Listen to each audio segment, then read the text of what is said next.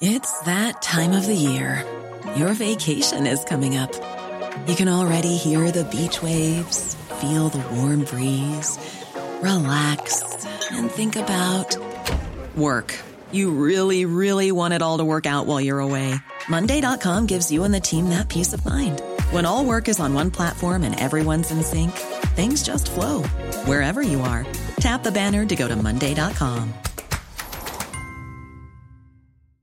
Hey, I'm Ryan Reynolds. At Mint Mobile, we like to do the opposite of what Big Wireless does. They charge you a lot, we charge you a little. So naturally, when they announced they'd be raising their prices due to inflation, we decided to deflate our prices due to not hating you.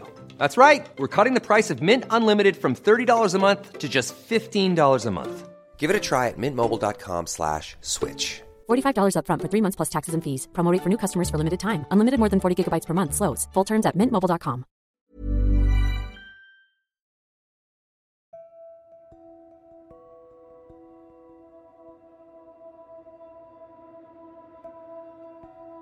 When the sun rose over Japan last Friday, there was no reason to think this would be a day that would go down in Japanese history. The former and longest-serving Prime Minister Shinzo Abe stood outside a train station in Nara, a city in central Japan, giving a campaign speech on behalf of the local candidate. Just another speech in the run-up to another election. But he had barely begun when...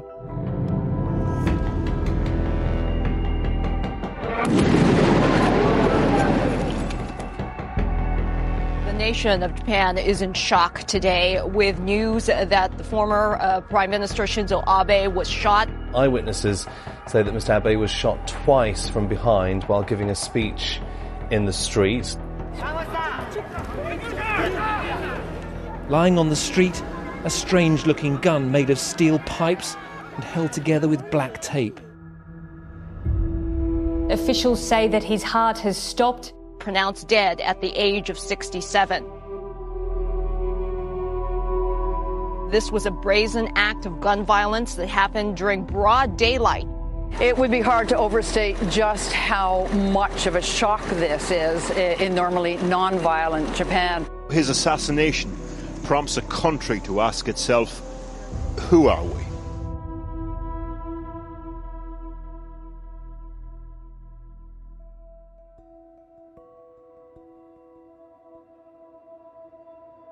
You're listening to Stories of Our Times from the Times and the Sunday Times. I'm Manveen Rana. Today, the assassination of Shinzo Abe.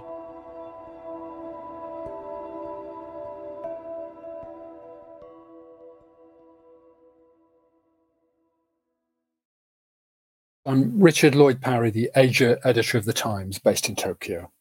Richard, take us back to Friday morning. In a place called Nara in Japan, what was Shinzo Abe doing there?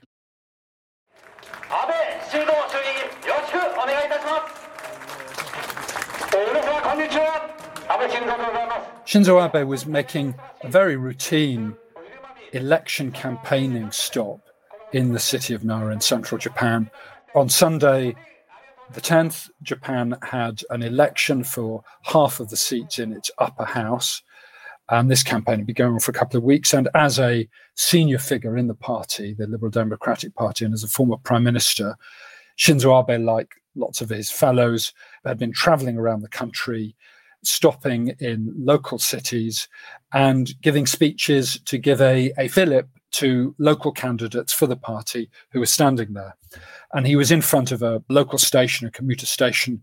It was the middle of the morning, and he stood up and took a microphone. He was just standing on the pavement. He wasn't even elevated. There was no kind of podium or stage to give this speech, attempting to boost the local candidate. And what happened? There was a loud bang behind him, followed 3 seconds later by another bang.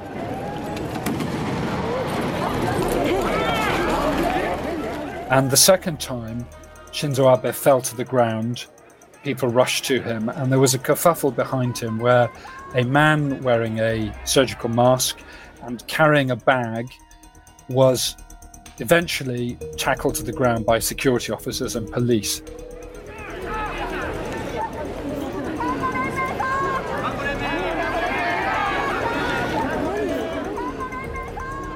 This turned out to be a man called Tetsuya Yamagami, a 41-year-old man, who had shot Shinzo Abe using a homemade gun, which he was still clutching in his hand. A very bizarre, crude-looking device made out of metal pipes and black tape.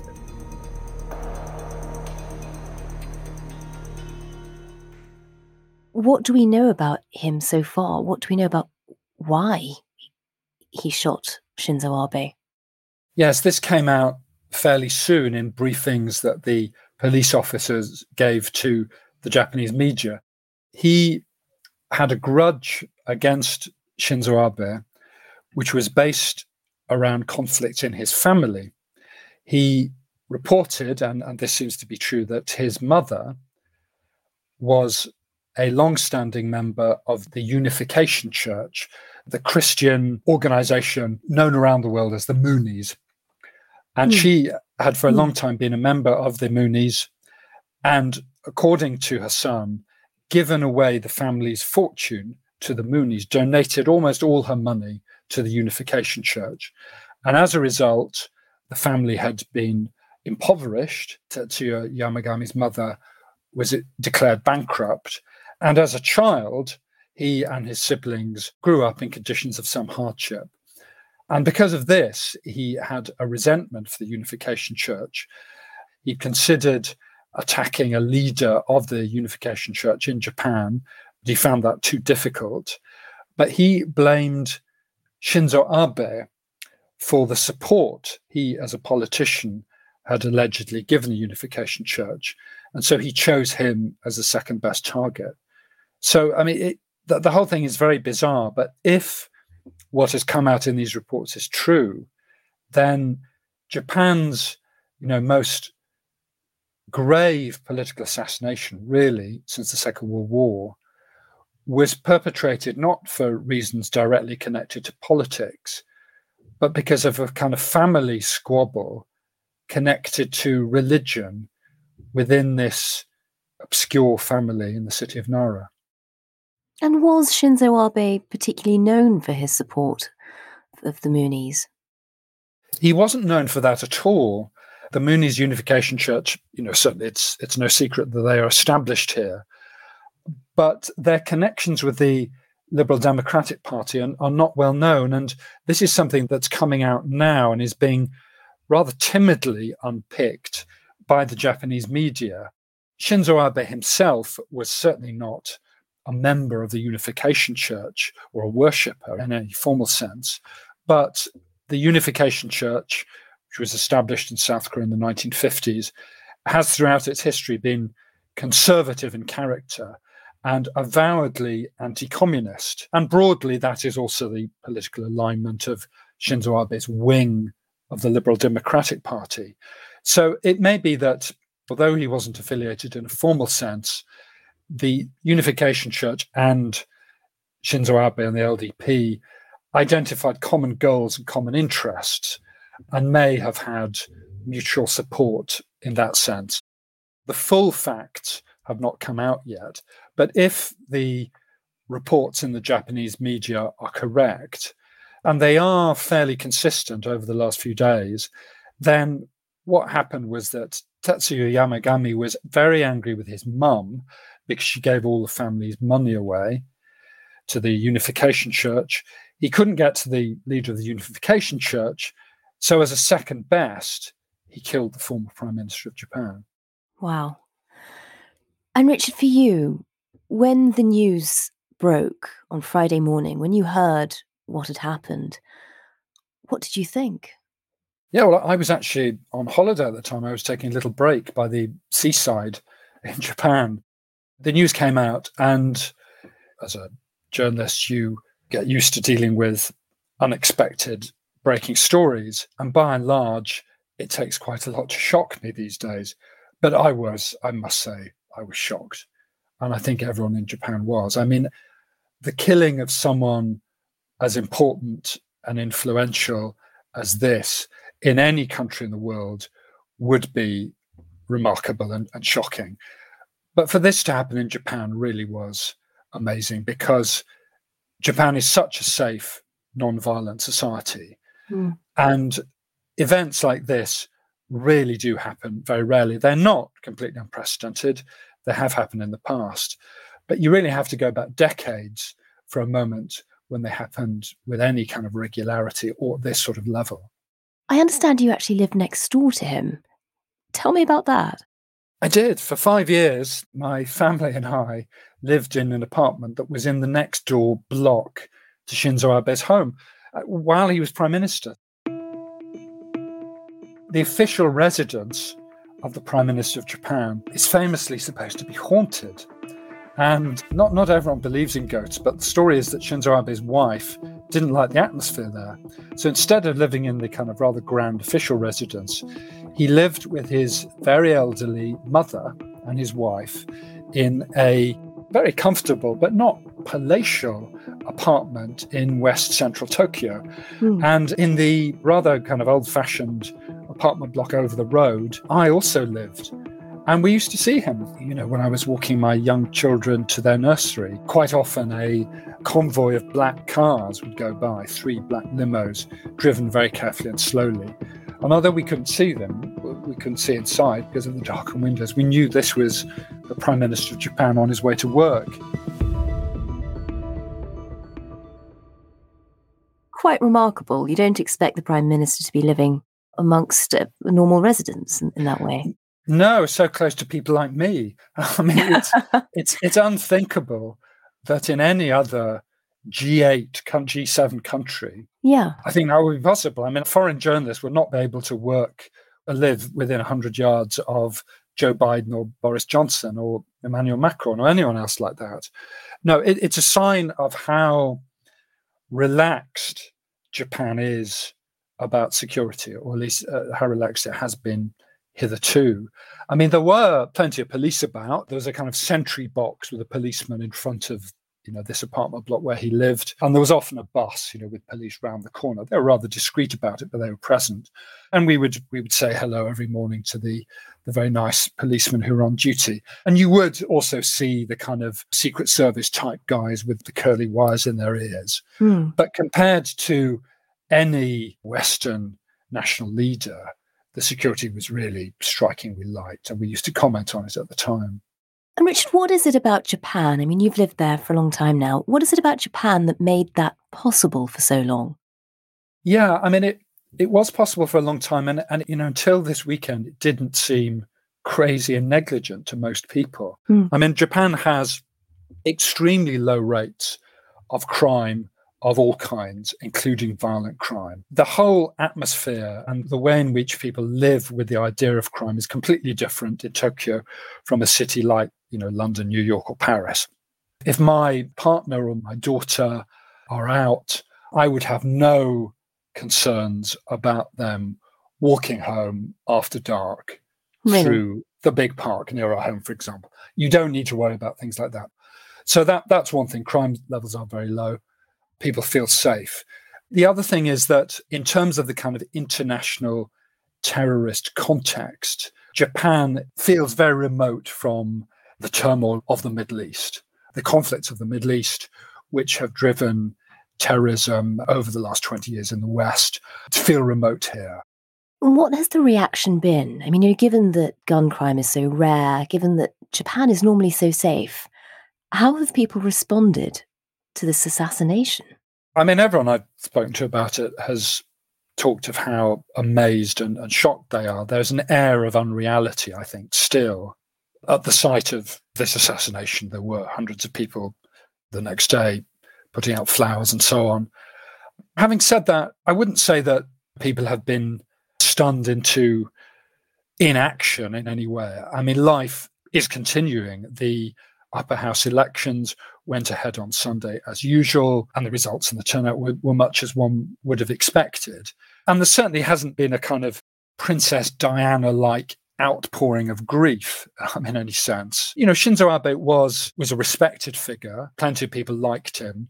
But he wasn't, I would say, a national leader who was loved. He was divisive.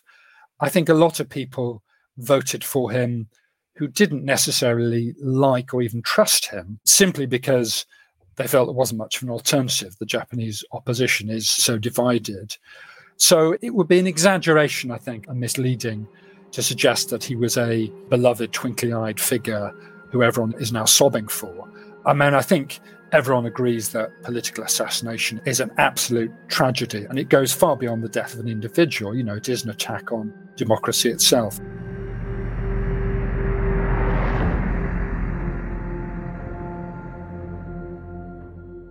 Coming up, how Shinzo Abe changed Japan. But first, I'm Fiona Hamilton, the crime and security editor of The Times. I cover breaking stories from terrorist attacks to the world of organised crime, and I love delving into what's really going on in policing. I can only do this thanks to the subscribers of The Times and The Sunday Times. Subscribe today by visiting thetimes.co.uk/stories of our times.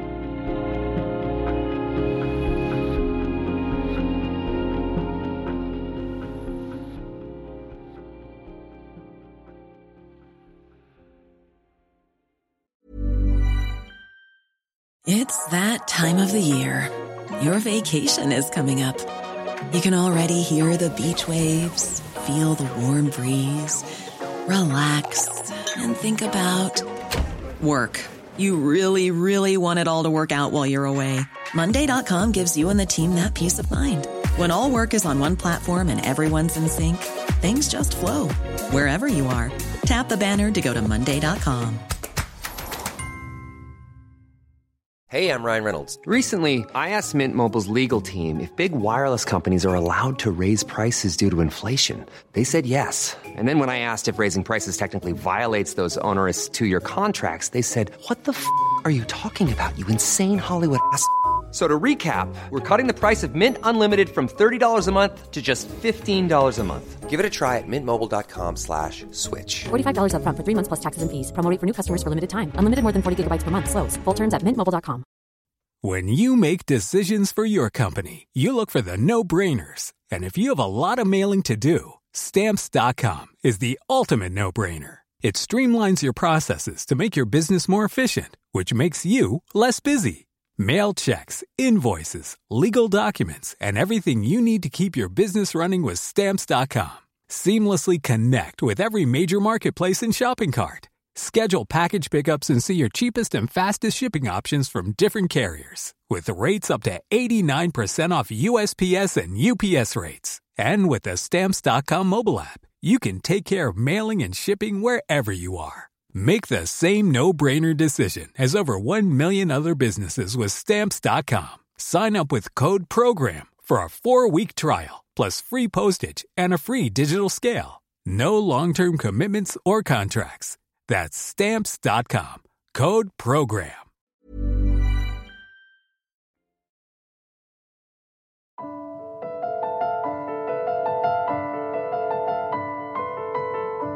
Last week's assassination was not only shocking because of its violence in an exceptionally safe country, but also because of the target.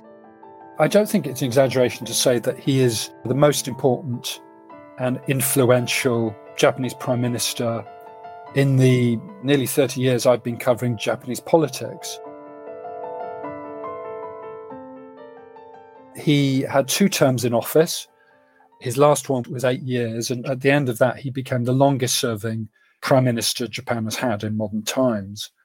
So that in itself is an achievement. Japan used to be known as a country where the prime minister changed every year, and even people like me struggle to keep track of who it was sometimes. But he really brought stability in that sense. He also brought a very pronounced political ideology, a right-wing nationalist conservatism, which had hitherto not been a dominant strand in the Liberal Democratic Party. It was more of a sort of centre-right party for a lot of its existence. And he brought very clear ideas about changes he wanted to bring to Japan. How much was he influenced by his childhood? I mean, what propelled him in that slightly nationalistic direction? Shinzo Abe emerged from one of Japan's most prominent political families. His grandfather, Kishi, was Prime Minister of Japan in the 1960s. His father, Shintaro, was a foreign minister. He was born with a political silver spoon in his mouth, and he inherited his father's constituency on his death. This is a common pattern still in Japanese politics. There are a lot of second and third generation politicians, and Shinzo Abe was one of those. And he inherited the political ideology of his father and grandfather, who came from the right of the Liberal Democratic Party. His early life is not particularly impressive. He went to a good university, wasn't particularly serious there, drove a sports car, played a lot of mahjong, didn't seem to be by any means a brilliant student. He went to the United States briefly to study, didn't get a degree there, came back. His father gave him a job. He worked for a company for a bit. And then when his father died, his older brother was apparently not interested in taking over the seat, so Shinzo Abe took it over. But it's really not until a few years into his time as an MP that he really displayed individual political ideas. There is a sense that many of his policies were about trying to change post-war Japan effectively. I mean, tell us a bit about that. Sort of how much has modern Japan been shaped by the experience of World War II? Profoundly shaped. The defeat by the United States in 1945 and the 7-year occupation of the country by the United States changed the country forever. And these changes were institutionalized in the Constitution, which was imposed by the US occupation. And one of the key features of that Constitution is Article 9, the so-called Peace Clause, which says very clearly that Japan can't have an army, navy, or an air force. Now, the United States, very soon after making this rule, began to regret it because the Cold War was developing. And they realized that it didn't really suit them to have a Japan that was completely unarmed and totally dependent on them. So the so-called self-defense forces were established as a kind of euphemistic way of having an armed forces without calling them that. But nonetheless, the peace clause remains there. And it is for nationalists and conservatives a source of shame and embarrassment and something they very much want to get rid of. To people on the other side of the political spectrum, people on the left, it's the opposite. It's something that Japan should be very proud of and which they will struggle to preserve. So changing the constitution has for a long time been the dream of people like Shinzo Abe. He called it his long-cherished dream. And that was something that he would very much like to have brought about, but was unable to. What took him from being an MP who effectively inherited his seat to one of the most significant prime ministers the country's known? Yeah, the answer to that question isn't obvious. And it's interesting if you compare Shinzo Abe's 2 terms in office, because he was first elected in 2006 and was forced to resign exactly a year later after a very undistinguished 12 months in power. There were scandals, there were missteps, poor discipline in his cabinet. He was one of that run of short-lived Japanese prime ministers who came and went for a year or so and who no one remembered afterwards. Part of the problem he had was chronic illness. He's long suffered from a very debilitating condition called ulcerative colitis, which affects your stomach and your digestion and so on. It's very painful. But he overcame that and in 2012 came back. And 8 years later, he was still there in power as the longest-serving prime minister. Why did he last so long? Why was he so successful? People have different views on this. My view is that the biggest reason for Shinzo Abe's success was the complete evisceration and failure and absence of the opposition in Japan. It's a long story, but to simplify it, Japan is not effectively a two-party state. It's designed along Westminster lines. You have elections, you have a parliament, they're all perfectly free and fair. And the idea being that you have two parties who will compete in ideas for popularity. And it works if sooner or later they alternate and one gives power to the next. Now, in Japan, that doesn't happen for various reasons. The opposition is pathetic. They're rubbish. They're in disarray. They're disorganized. They're splintered. And it's been a long time since they offered any credible challenge to the Liberal Democratic Party, which is the opposite. It's a very efficient, very well run and ruthless political machine. So that is the biggest reason. And that has worked very much to Shinzo Abe's advantage and continues to work to the advantage of his successors. Having said that, he also, very brilliantly and early on, attached his name to an economic policy, Abenomics. Let's talk about Shinzo Abe. He doesn't have his own ism yet, but he does have his own nomics. And the markets are obviously very excited by the prospect of Abenomics in Japan. And just remind us how bad was the economy in Japan and what exactly did Abenomics do? Well, Japan's economy, like others, overheated in the 1980s based on inflated property prices.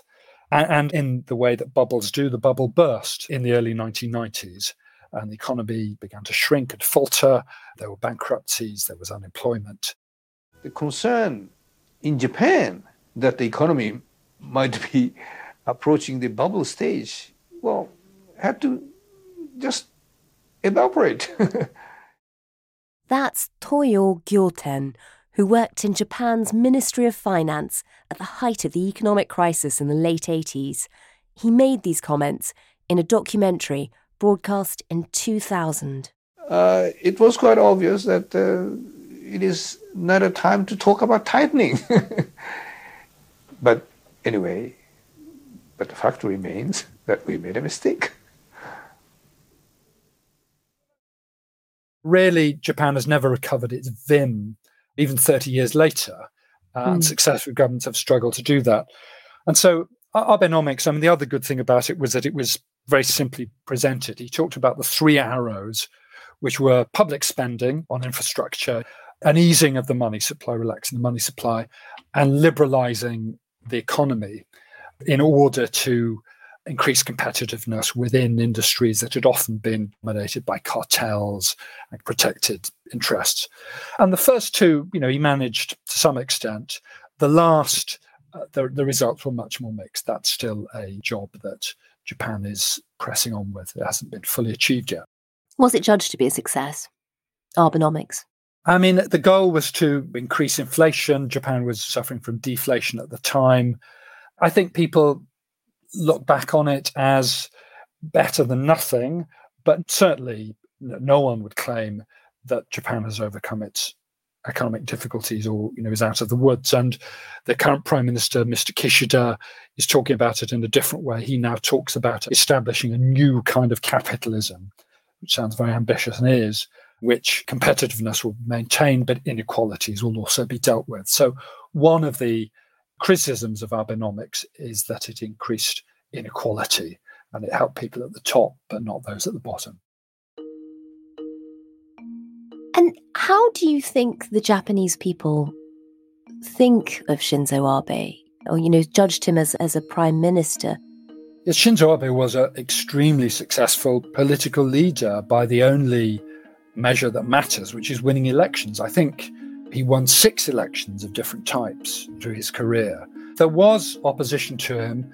One of the things he did was, to some extent, to wake up and galvanize the old Japanese left. Immediately after the Second World War, the left was very strong in politics. Labor unions were very strong. Japan still has a communist party which wins seats in double figures at every election, although it has no chance of forming a government. And, for example, when Shinzo Abe introduced changes to the laws governing Japanese security policy, which were intended to give the self-defense forces more freedom to operate abroad, that really created a new movement of opposition and protest that we hadn't seen for a good number of years. And there were big demonstrations outside the Prime Minister's office in the centre of Tokyo. I remember going there and seeing people holding posters of Abe with a Hitler moustache. Protest rallies are rare in Tokyo, yet tens of thousands of Japanese stayed out late last night, demonstrating in front of the parliament against Prime Minister Shinzo Abe's highly debated national security bill, which will allow Japan to take military action abroad for the first time since World War II. The intensity of the suspicion and mistrust was that strong. Now, those people were in a minority, but it was a significant minority. And that was the extent to which he divided the country as well as bring it together. What do you think his legacy will be in terms of, the policies that he's shaped? Which of them will end up shaping Japan over the next few generations? It's certainly true that in the last 10 to 20 years, politics has undergone a shift in Japan. People sometimes say that Japan is moving to the right, or becoming more nationalist. I don't think it's as simple as that. And there are various factors in play. One of them is Japan's situation in East Asia.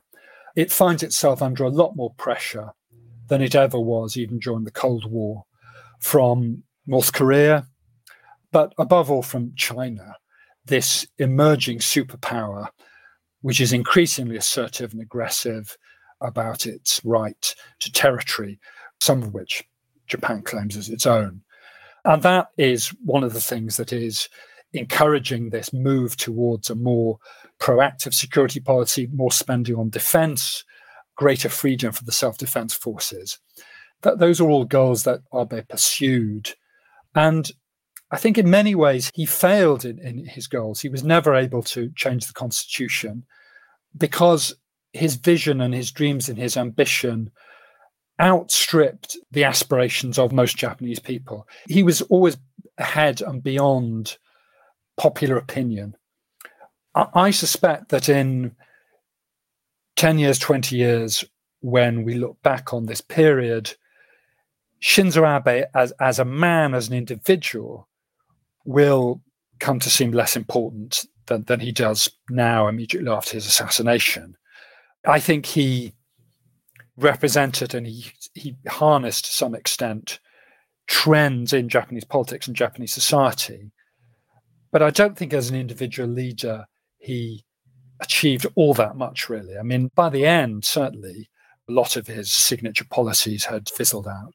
Do you think part of his legacy for Japan will be in the way that he died?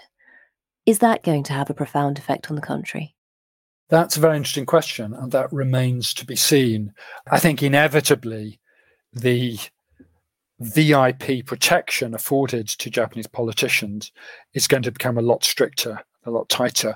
Perhaps the age of innocence in Japan is over now to some extent. However, whether it has an effect beyond that, I don't know. Japan is a country that changes very slowly. In superficial ways, it changes all the time. Fashions change, buildings are torn down or ripped up and rebuilt all the time. The look of the cities changes. But Japanese society and Japanese politics change a lot more slowly. And people in Japan are horrified by what happened. But it doesn't necessarily mean that they're going to reassess their whole society. I mean, in some ways, I think what we're learning about this attack and the motives behind it, it seems to have been a bizarre aberration. If that's the case, then I think Japanese people will be reluctant to shake up their whole system and steer the ship too drastically in a new direction. So it won't sort of change the national psyche? I don't think it will. If war was to break out on the Korean Peninsula, if China was to invade Taiwan, then that would be a decisive psyche-altering moment. Everything would change in Japan. It would not be the same world afterwards.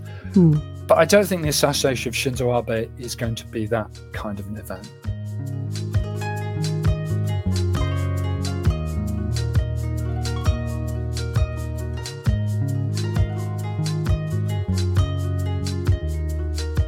On Tuesday morning, Shinzo Abe's funeral took place.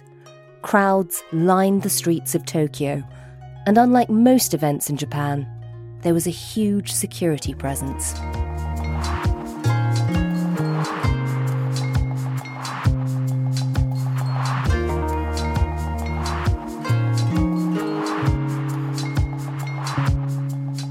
You've been listening to Stories of Our Times, a podcast brought to you thanks to the subscribers of The Times and The Sunday Times, with me, Manveen Rana, and my guest, Asia editor at The Times, Richard Lloyd Parry. You can find all of Richard's work at thetimes.co.uk with a subscription or in print. This episode was produced by Taryn Siegel, Sam Chantarasak and Oliver Adamson.